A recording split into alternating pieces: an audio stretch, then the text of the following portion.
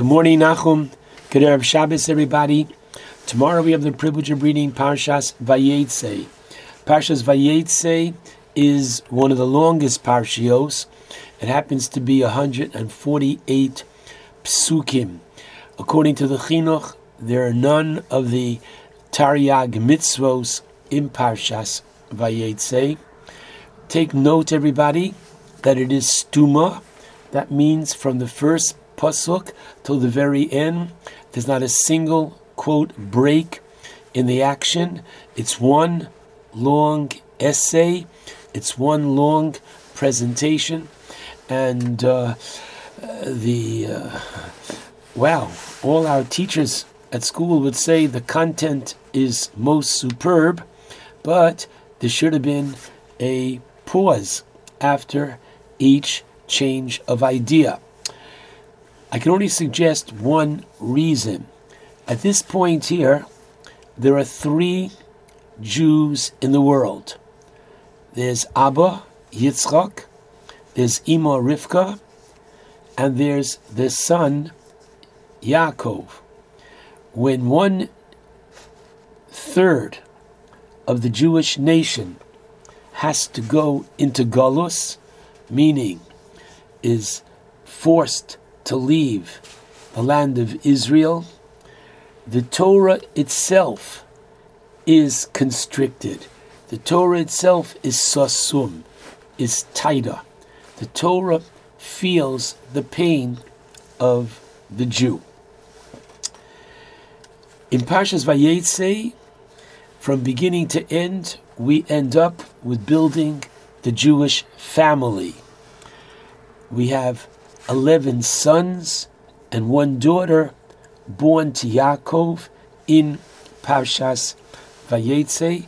And I'd like to focus this morning on an aspect of the narrative. I don't want to use the word story, story, because I really believe there are no Bible stories. There are only biblical lessons. And I'd like to share with you an aspect of the narrative which I think is exceedingly important.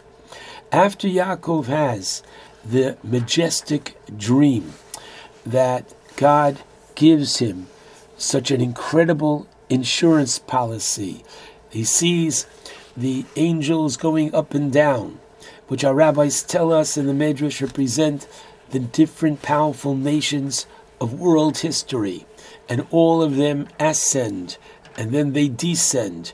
They make their mark, and then they literally lose their place, dominance, and importance on the face of this earth. Take, for example, Spain. At one time, there was the great golden age of Spain. Only when King Ferdinand, Queen Isabella had the terrible Inquisition against the Jew, and the Jews were expelled in 1492.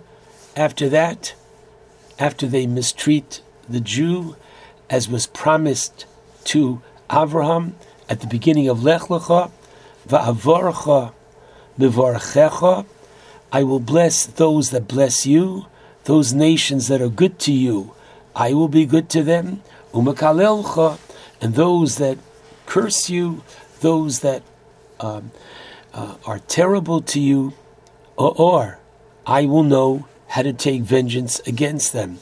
And that has been the pattern of world history. After this incredible dream of Hashem promising Yaakov, Hinei Onochi Imach, that whereas the other nations have a guardian angel, you don't. You have only Hashem himself. He is your protector. Yaakov then goes to fulfill his mission to find a wife. He comes to Lavan's home, and having already met Rachel at the well, he says to Lavan, his father-in-law, I will work for you 7 years for Rachel Bitcha Haktana. He spells it out very clearly. He wants Rachel. And the Torah tells us that in his love for her, the 7 years, because it was in her best interest, went by most quickly. Yaakov suspects that his father-in-law, who has a reputation of being the Lavan Ramai, Lavan, who is the cheat, the swindler, he gives Rachel, his bride-to-be, Simonim. He gives her a password that should her father arrange, as indeed he does, for a blackout, and it's completely dark, that in the darkness he should be able to know that it's her, by her giving him the specific Simonim password that the two of them arranged. Little did he know, little did she know, Rachel herself, that at the last moment, she, Rachel, when she sees that her father is indeed making Leah the bride, and not wanting to completely humiliate her sister, she gives over the Simonim, the password, to her sister.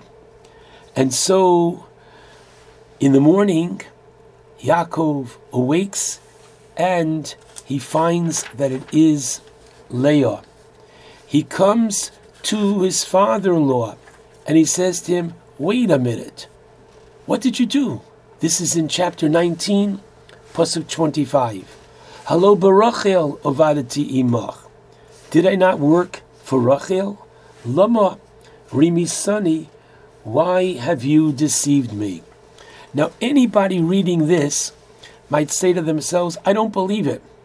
Why is Yaakov such a nebish? Forgive me. Why is Yaakov such a lemona? Forgive me. Meaning, why is he such a pushover? Why doesn't he take the baseball bat and at least hold it in his hand and raise his voice and yell to his father-in-law, how could you do this to me? Why doesn't he make a fist and show that he's really ready to punch him in the nose? Why does Yaakov give that impression of being that nebish? And I'd like to suggest a very powerful answer.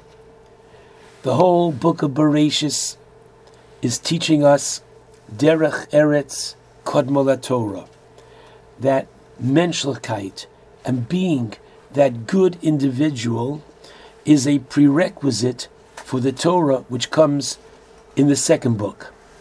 And therefore, Yaakov is teaching us the following important lesson. We have to do our hishtadlus. We have to do our work and whatever we can from our perspective to assure and ensure that our plans will be fulfilled. That which we believe to be correct. I know, says Yaakov, I want to marry Rachel. I will therefore have an insurance policy called the Simonim, the password. When that doesn't work, as indeed to both of their surprise, at that point there, Yaakov yields to a higher authority. Yaakov accepts the teaching of Rabbi Akiva, Kol ma da'ovid rachmano letav. Whatever God does is for good. Kol, everything. Everything means everything, even a decision which is literally the most important decision of your life, whom you're going to marry. Even this, Yaakov realizes, this is beyond my control. And once it is beyond my control, I accept. And interestingly, points out the Be'er Yosef, a Rashi, that Lavan says afterwards, given that we don't do like you do, We don't give the older in place of the younger. Work for another 7 years. And on that Rashi of working for Od Sheva Shonim, another 7 years, Achiros, what's this another 7 years, Achiros? Says Rashi, Hekeshon Lorishonos. The 7 second ones are equated to the first. Marishonos be'emuna. Just like the first ones were with emuna. Now what does emuna mean? Emuna means literally with faith. Not just that Yaakov is faithful, as we see at the end of the parsha, that he is so honest, so careful with Lavan, though Lavan is constantly deceiving him. But I'd like to say that Rashi means very literally, Marishonos be'emuna, just as the first 7 were with faith that Yaakov had in Hashem, so too Achronos be'emuna, so too the second set of 7 were also with faith, that Yaakov has faith in God, that this is what Hashem wants. And indeed, points out the Be'er Yosef, incredible that if you fast forward in Jewish history, when unfortunately the second Beis HaMikdash is about to be destroyed. Forgive me, the first Beis HaMikdash is about to be destroyed. So Hashem says, oh my goodness, we must have some tefillos here. Wake up the avos and let them pray. And Avraham, Yitzchak, Yaakov, and Moshe all prayed to Hashem that he should not destroy the Beis HaMikdash, and to no avail. Comes Rachel Imenu, and Rachel says to HaKadosh Baruch Hu, how could you do this? Look what I did. I allowed a rival, my sister, to go in my place. I gave this up, and you are disturbed over your rival, the Avodah Zarah? Come on. And you know what Hashem says? Hashem says, I listen, I accept Rachel's tefillah, and therefore, yesh tikva la'achriseich, there is hope for your petitioning. Rachel, v'shavu banim ligvulam. Hashem promised that we would return from Galus in the schus of Rachel. So while nobody at that moment could see the good, Yaakov Avinu teaches us, you do yours. And after that, whatever happens, we really have to have the true faith in Hashem of Gam Zu L'Tova. Rav Galinsky writes in his Sefer, V'Gadita, that Lo Aleinu, a Rosh Hashiva in Eretz Yisrael, lost a daughter who had been sick, who was in constant need of oxygen. And she once had an attack, and they couldn't find a tank. And Lo Aleinu, she died.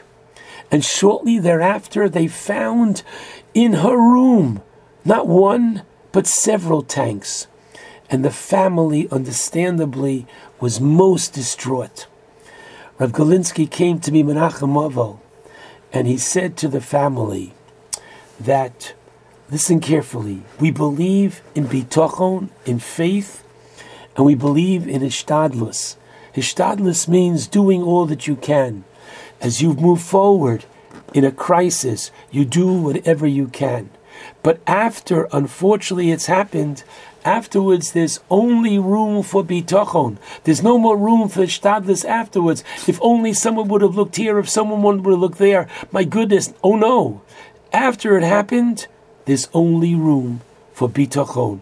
Kol ma de'ovid rachmana l'tav. Whatever HaKadosh Baruch Hu does is only and always for the good. Yaakov is not a lemela. Yaakov is not a Nebish. All the shepherds later on in the Parsha, all the shepherds, when Yaakov comes to Haran, what happens? Listen carefully. The shepherds cannot, any one of them, move the stone that's on top of the well, and Yaakov single-handedly does it. What does that show? He's a man of principle. He's a man of action. Why doesn't he take the baseball bat here to his father-in-law? Why doesn't he raise a fist to his father-in-law? Because he realizes after we do our ishtadlus, then the rest is to accept and have bitachon.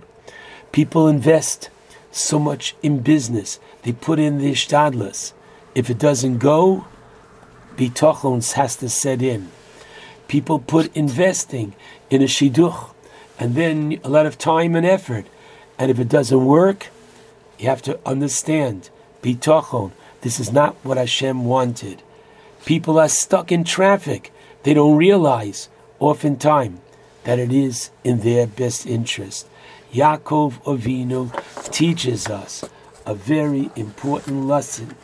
Kolma, the Ovid Rachmana, the Tav Ovid. Yaakov couldn't see that Rachel's giving over the Simonim would help Klal Yisrael literally 1,000 years later. Kolma, the Ovid Rachmana, Litav. How powerful this has to be for each and every one of us. Shabbat Shalom to all.